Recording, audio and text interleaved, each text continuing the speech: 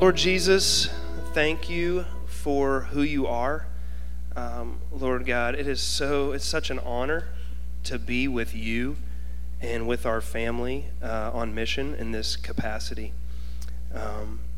Lord, we praise your holy name. And Lord, we pray that you would receive through this time together the full reward for your suffering.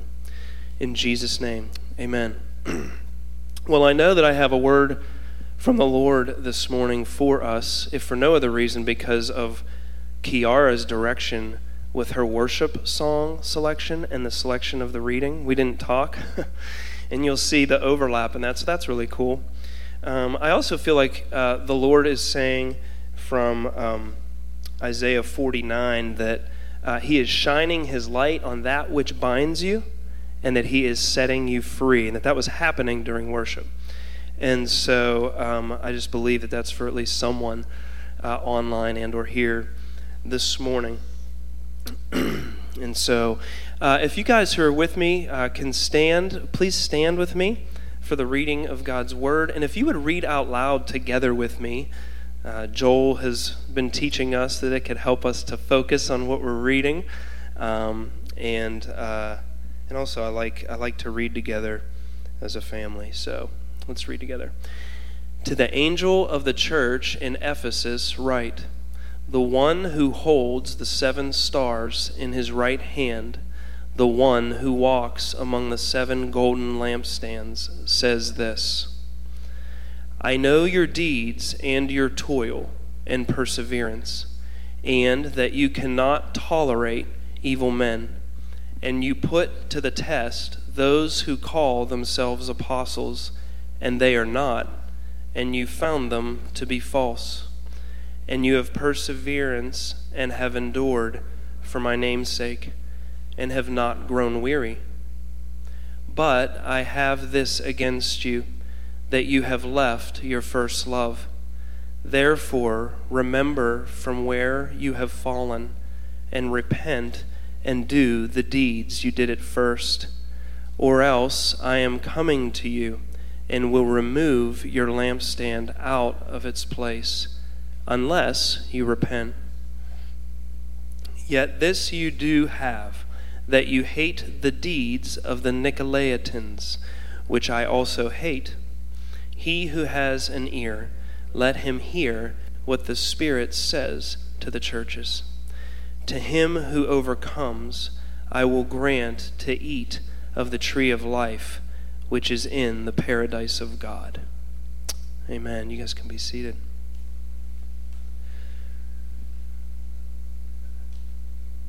Well, as Jesus writes this, it's about 35 years since this church became a church.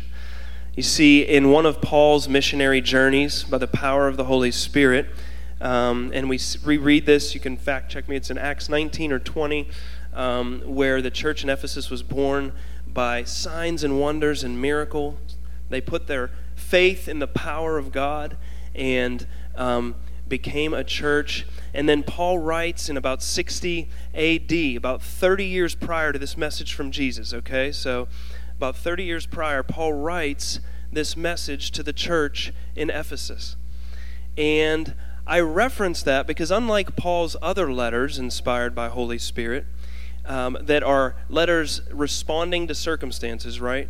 Letters of correction, letters of warning against the false gospel, letters about arrogance, that has seeped into the church. He's addressing things. Unlike that, with the church, to the church in Ephesus, he writes about the greater things. He writes about building on their fervency. He writes about building on the sure foundation that they're standing on as a thriving church. And so he's able to talk to them about the greater things. And I believe as a church family here at the Gospel Tab and in the movement of which we're a part, that we're in renewal.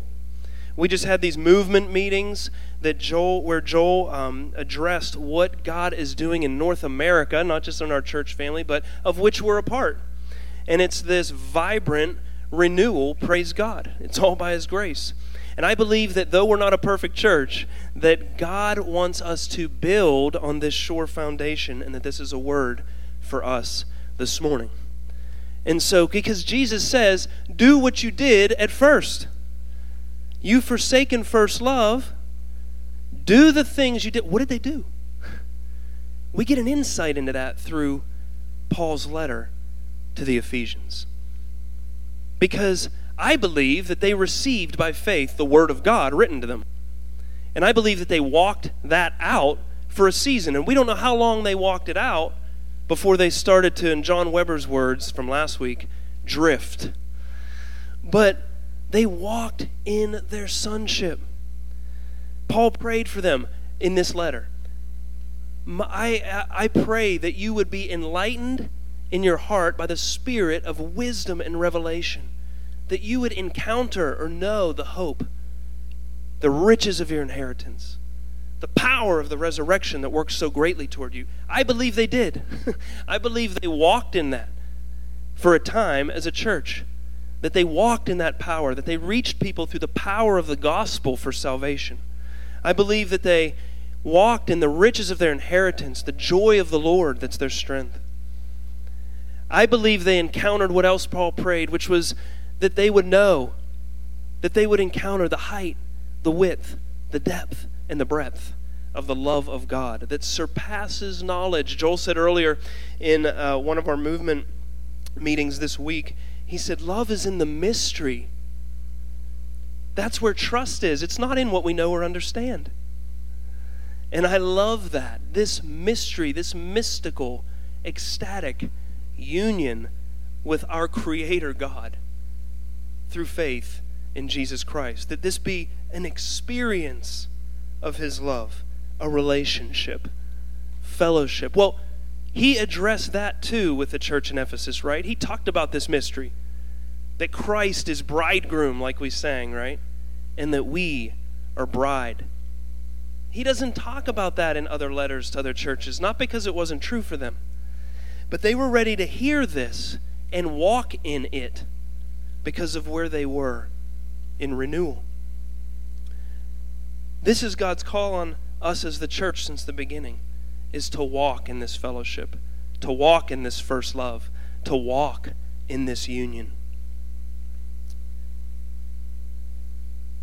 And when we do, when we walk in the fullness of this sonship, as we experience the Father's love as a people, we're ready to hear messages like, cultivate apostolic teams to do what you see telling you to do, and to build structures that are conducive for people to do the works, for every single person to do the works of ministry to which they're called. And God is giving us in this day at the Gospel Tab and in our movement vision of what to build and how to build it. These structures that are conducive to mobilizing every believer to do that which they're called to do. Do we have it figured out? No, we talked in those meetings this week. We don't really know. We're taking step by step as we follow Jesus. But God in His grace is doing that among us. You know the works, you know what the Nicolaitans taught? The Nicolaitans, some Bible students believe, taught that they taught the term clergy and laity, separating and elevating leaders from the rest of the body of Christ. Jesus hated this. It was written nowhere in the New Testament, and He was really glad that the Ephesians hated it too. You see, when we know that we're all level at the cross, not just in our value, not just in our calling and our identity in Christ, not just in theory, but when we know we're level at the cross with one another, we start to ask, what is your function? What is your purpose? What part do you play in the body? Why? Because every part is just as important as the other part. I need you. You need me. We need each other to move forward in the fullness of unity, to be able to build ourselves up in love, and to do as the church in Ephesus did and was still doing when Jesus spoke this to them, which was to put on the armor of God, discern their enemy, and protect the flock from false apostles and false doctrine, right? He says, you're doing this great. And so I just want to exhort us this morning, brothers and sisters, that we have amazing opportunity, and that it hinges on this: to remain in, to cultivate first love. It's all dependent on first love. Joel said, one of the things, I keep referencing these movement meetings we had this week, but this is fresh. This is what's going on right now, right? But Joel said, as he's meeting more folks who are in this renewal in North America and learning from Jesus and following him in this, that the one thing that everyone has in common, the expressions are so vastly different, it's obsession with Jesus. It's his presence is primary. It's our first value, Christ-centered, right? So Jesus tells the Ephesians in the first couple verses, he really encourages them, right? I mean, I would be encouraged here in these first couple verses. Hey, you're doing great at these things. You're enduring. You're persevering without weariness. It's like, wow, that's great. He also says, as I mentioned, you're protecting the flock from false apostles. You hate the teachings of the Nicolaitans. That's great. He says, but then he goes on to say, but you have left your first love, and I hold this against you. And you don't get a sense from Jesus that it's the same as, like a hitter in baseball. Good job, you batted 3 for 4. And you don't get a sense that Jesus is just saying, just reprioritize the list, and then you'll be okay, when he says the word first. The word first is first, and it also means chief or primary. No, you get more of the sense that he's saying what Holy Spirit said to the church in Corinth when he said, you can do all this stuff, but have not love. And it amounts to nothing. Or what Jesus said when he said, abide in me and you'll bear much fruit. But apart from me, you can do nothing. If we don't do it from love, brothers and sisters, if we're not cultivating first love from which we do ministry, from which is our motivation, or for which is our motivation for ministry, then our ministries won't be effective. The fruit won't be lasting. The works will be in vain. Will Jesus still love us? Will we still be saved? Yes. But we want to reach more people. We're after a harvest, effective fruit, and it's rooted in first love.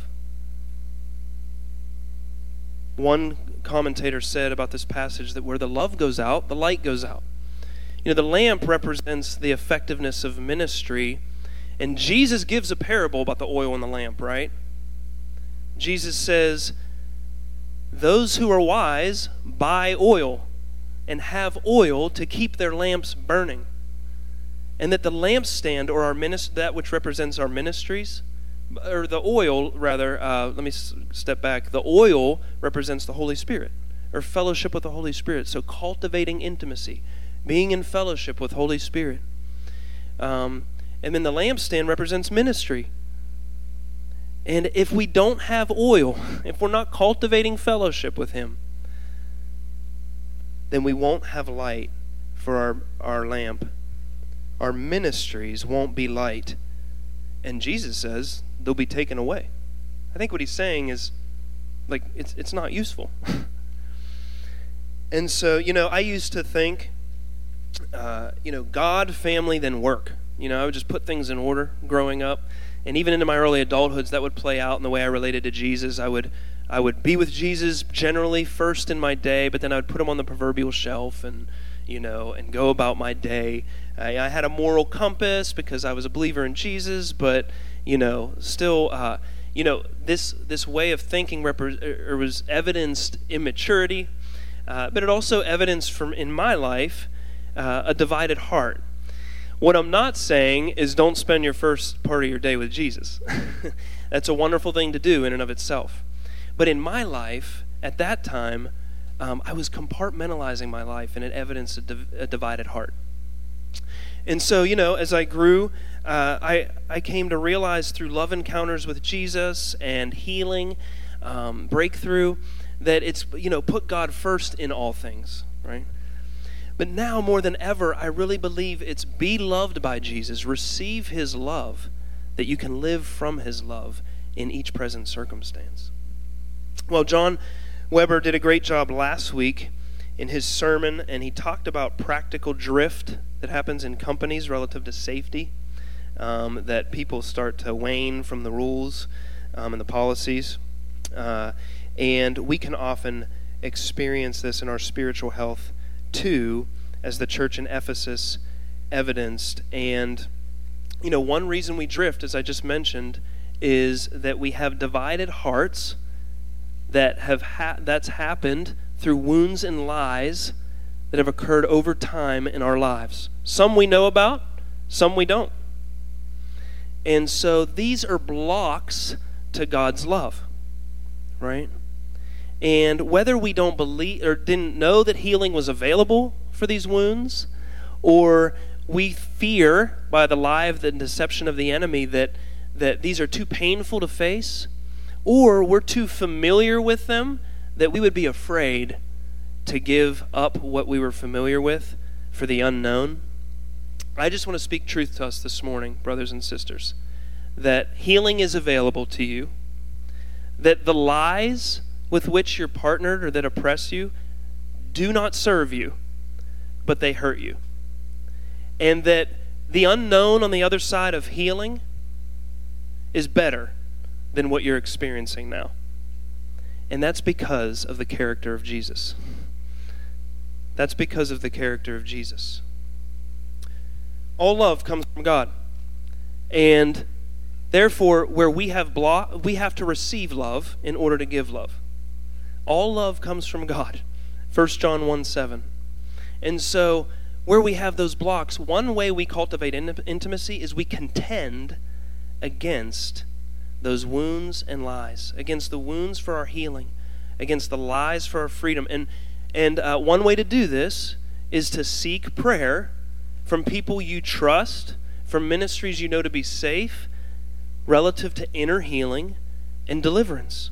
Jesus calls deliverance the children's bread. It's opportunity to be free, and it's what the inheritance is that the Ephesians laid hold of in the early days.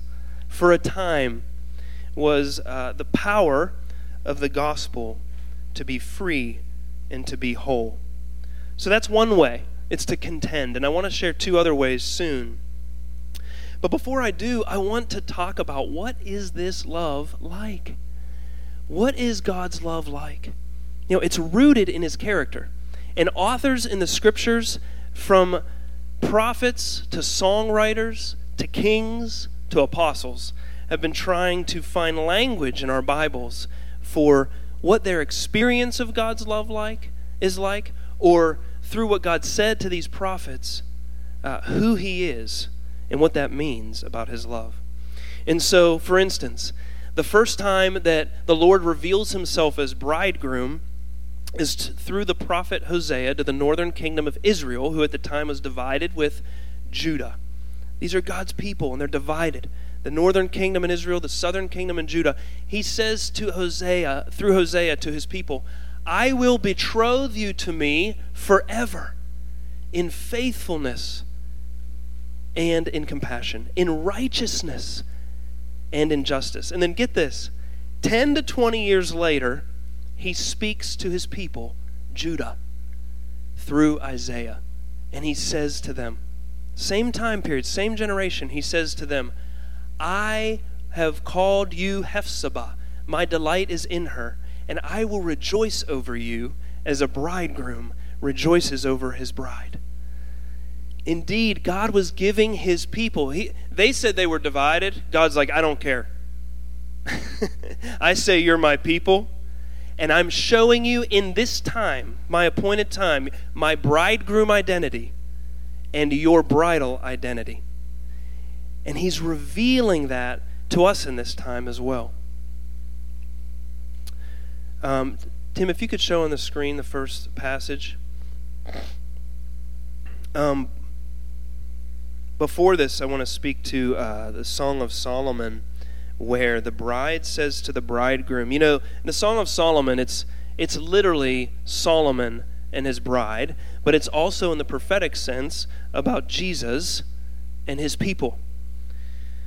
And so in light of that prophetic reality, listen to what the bride says about the love of Jesus. Place me like a seal over your heart, like a seal on your arm, for love is as strong as death, its jealousy unyielding as the grave. It burns like blazing fire, like a mighty flame. Many waters cannot quench this love. Rivers cannot sweep it away. And guys, this is a love that when it's experienced is talked about like this. One thing I ask from the Lord. Guys, we read this morning. God's speaking. Kiara and I didn't talk about these passages. How many Bible verses are there in the scriptures? Bonus points this morning for how many verses there are in the Bible. There's 66 books. All right, we won't get into it. But the same verse. So hear this word from the Lord as a fresh word, even as it's a written word this morning. One thing I ask from the Lord, this only do I seek, that I may dwell in the house of the Lord all the days of my life, to gaze on the beauty of the Lord and to seek him in his temple. Tim, if you can go to the next one. I'm just going to read from the middle down. I've seen you in the sanctuary and beheld your power and glory, because your love is better than life. My lips will glorify you. This is what God's after. And like Kiara said, now with unveiled faces we behold his glory through the new covenant that is greater than the one that David was under. Experiencing God's presence. Better is your one day in your courts than thousands elsewhere. This is the result of tasting and seeing the manifest presence of Jesus. Listen to Jesus' words to us in Song of Solomon chapter 6 and chapter 7. Turn your eyes from me. They overwhelm me. How beautiful you are. How pleasing, my love. In the last 9 months or so, the Lord has been giving us a revelation of him as bridegroom. One of the ways that manifested is this song that Kiara chose. This is crazy. But one of the ways that manifested was this song that came, to the body of Christ. And we started praising into this word through that song that we sang at the end there. And, but also one of the ways that this has manifested is the experience of him and his love for us has been tears. It's been a year of tears in the Spirit. What I mean is not emotionalism, but God's tangible, weighty presence coming on us and moving us to tears in his love for us, in his consuming zeal for the bride. And this was happening to me at council, our general council, a general assembly of our association of churches, the Christian Missionary Alliance. It happened to me at a number of consecutive services. Finally, Jake was like, dude, you need to bring some Kleenex to the evening service tonight. I was a mess. And it was a good mess. And that's what I felt. This sounds weird, but I felt like a bride. I felt so loved by Jesus, and I felt his consuming zeal for his church in such a way that it was hard to sit under that glory, that zeal, that burning of his love. And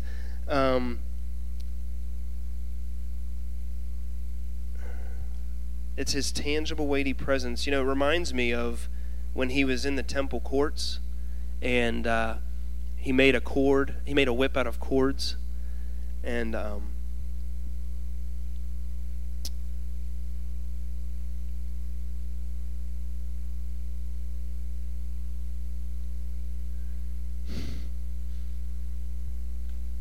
how dare you make this a place of business?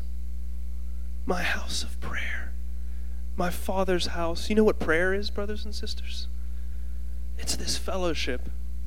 It's this intimacy. He is zealous. And the disciples saw that, and they said, they were reminded by the Spirit of God of what was written in the Psalms, that zeal for your house consumes me.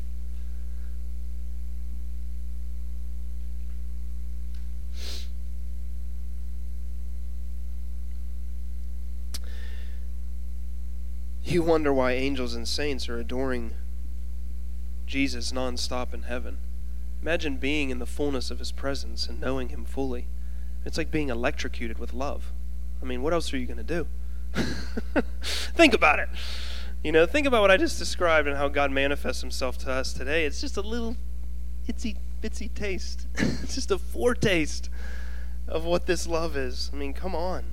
I hear us sometimes talk about, can you imagine? Like, wow, wouldn't you get tired of that? No.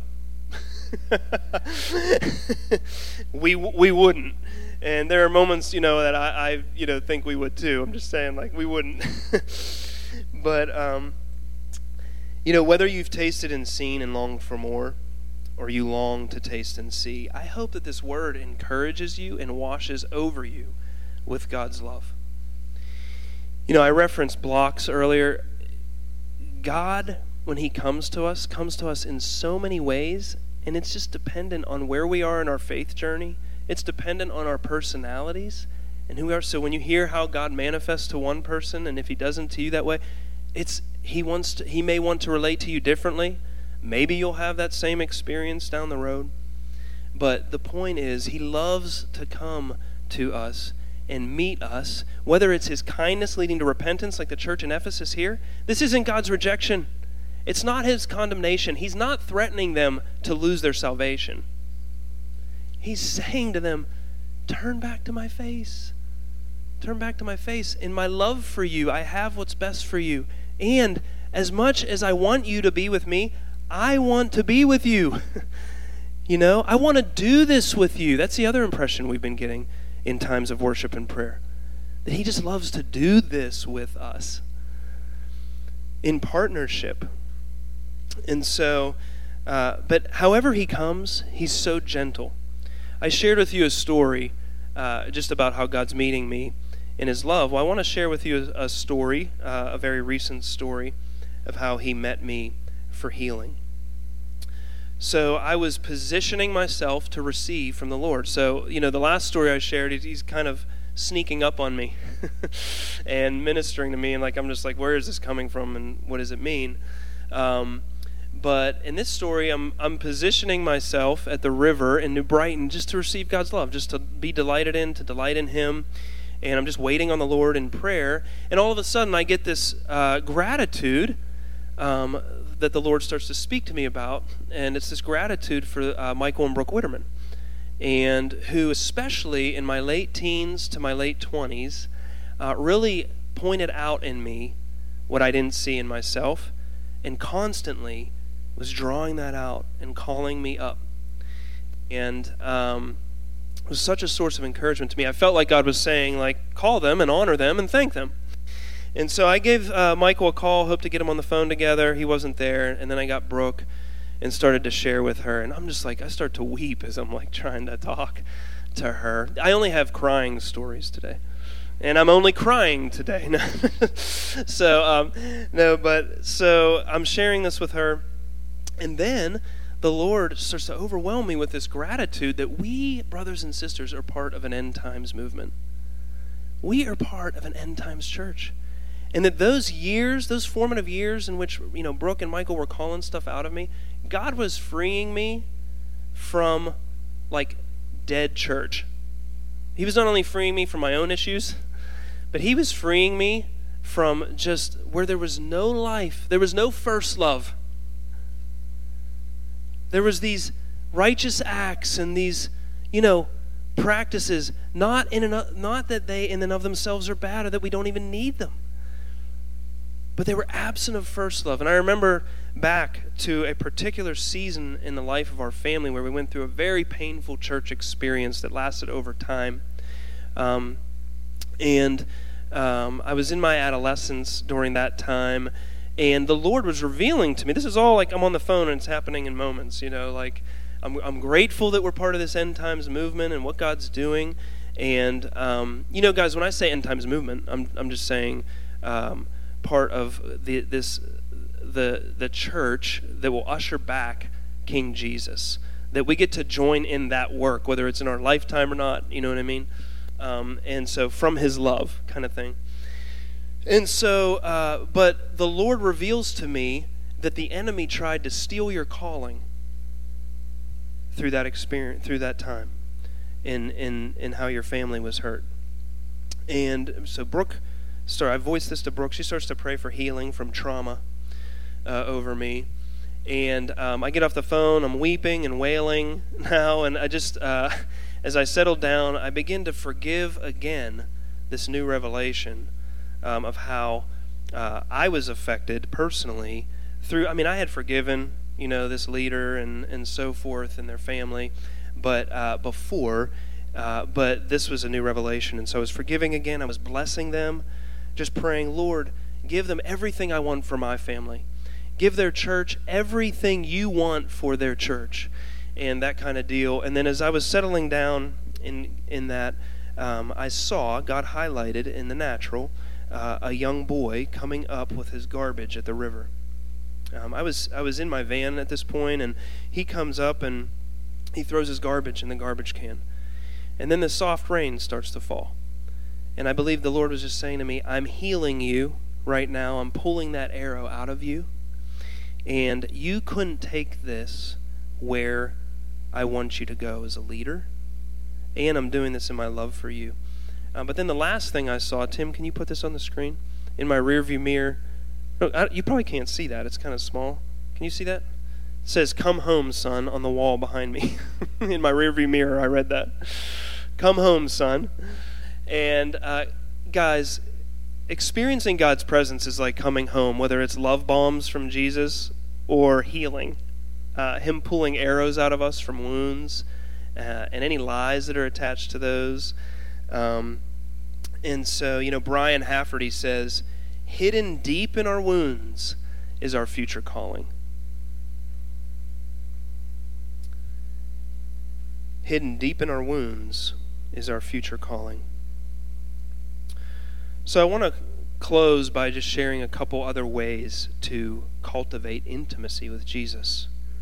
Of course, when we gather together like this, when we gather together at Upper Room, these are spaces to cultivate intimacy and to come together corporately.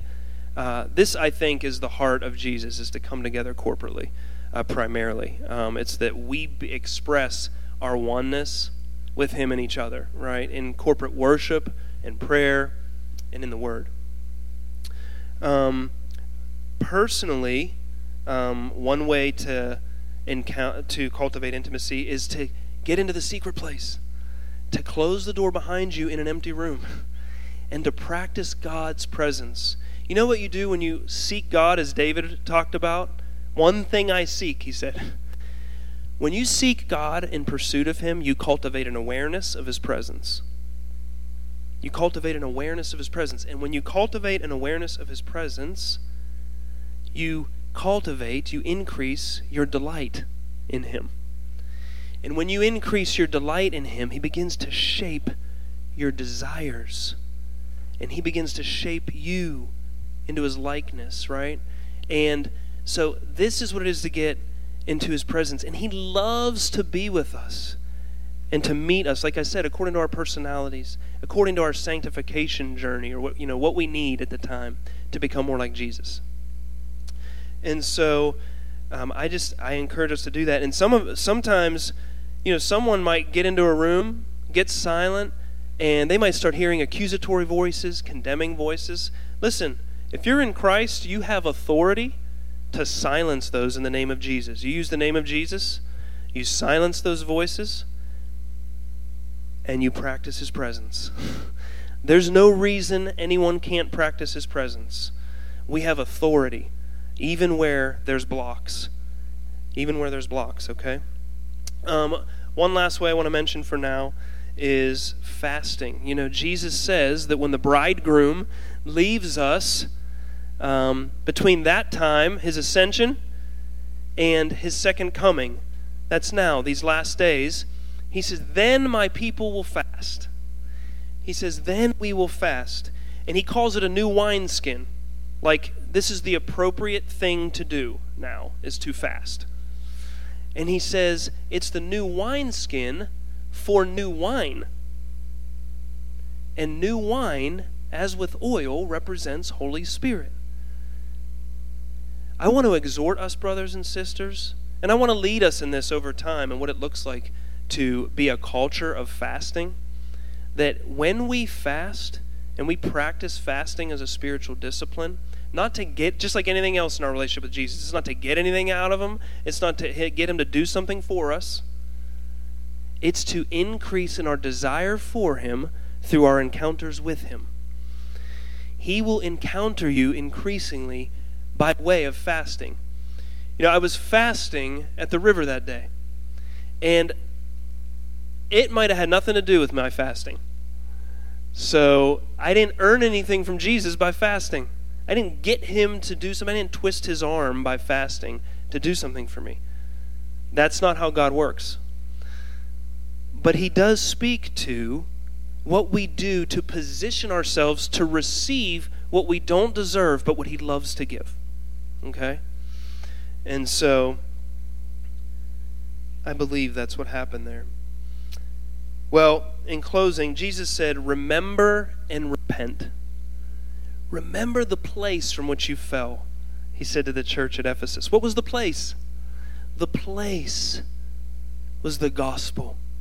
The place was this power of God's love that you experienced and that you walked in and that you were positioning yourself to receive, from which you can then give it to others. Jesus says, out from within you will flow rivers of living water from this place. But you've got to receive that river. You've got to receive that river to give what he multiplies, as in much fruit. Paul's prayer for the church in Ephesus is my prayer for us now. And I just want to pray for us now. Right now, Lord, I pray that you would give us the spirit of wisdom and revelation to enlighten the eyes of our hearts, to know, to encounter the hope to which we've been called, the glorious riches of our inheritance, and the power of the resurrection that works so greatly toward us. Lord, would we not just know that in this moment? Lord God, would we know that as a lifestyle? Would we know that corporately and individually as a culture? Lord God, would we know the height, width, depth, and breadth of your love?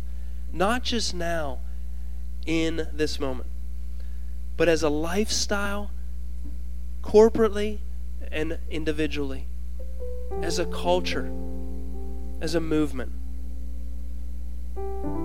In the name of Jesus. You know, when we had the opportunity to go to Ohio to minister to 40 international workers to the Middle East. It was like an honor, a great honor of my life. I mean, what an amazing thing. Do you know why we got to go there? Because of you all. Not because you paid for it. What I mean is because the international workers that we're in partnership with, they said, when we come to your church, we experience Jesus' love. We experience Jesus' healing. We want them to get what you've given us. Of course, what we've given them is only what we've received from Jesus. But what an honor. I speak to that, brothers and sisters, because that's what God's doing here. We need to hear that. I want to encourage us to keep receiving Jesus as first love. When his presence is primary, people are drawn to you. Because people are drawn to Jesus. People love Jesus. You know, at that general council I referenced earlier, there was a man in his 90s in a recording being interviewed, and he said, he served in Burkina Faso for decades. And he said there was a 9-month period that our team now calls the baptism of love. He said God just met us in the power of his love in just such great ways, and he said the true mark of that was we were able to love people like we could never love people before. And I thought that was so beautiful. So simple, the gospel, right? We can overcomplicate this, guys. Let's remain in first love. I said it before. Jesus said, abide in me, and you will bear much fruit. Well, notice, one is a command, and the other is the promise. He commands us to abide in him. He promises that we'll bear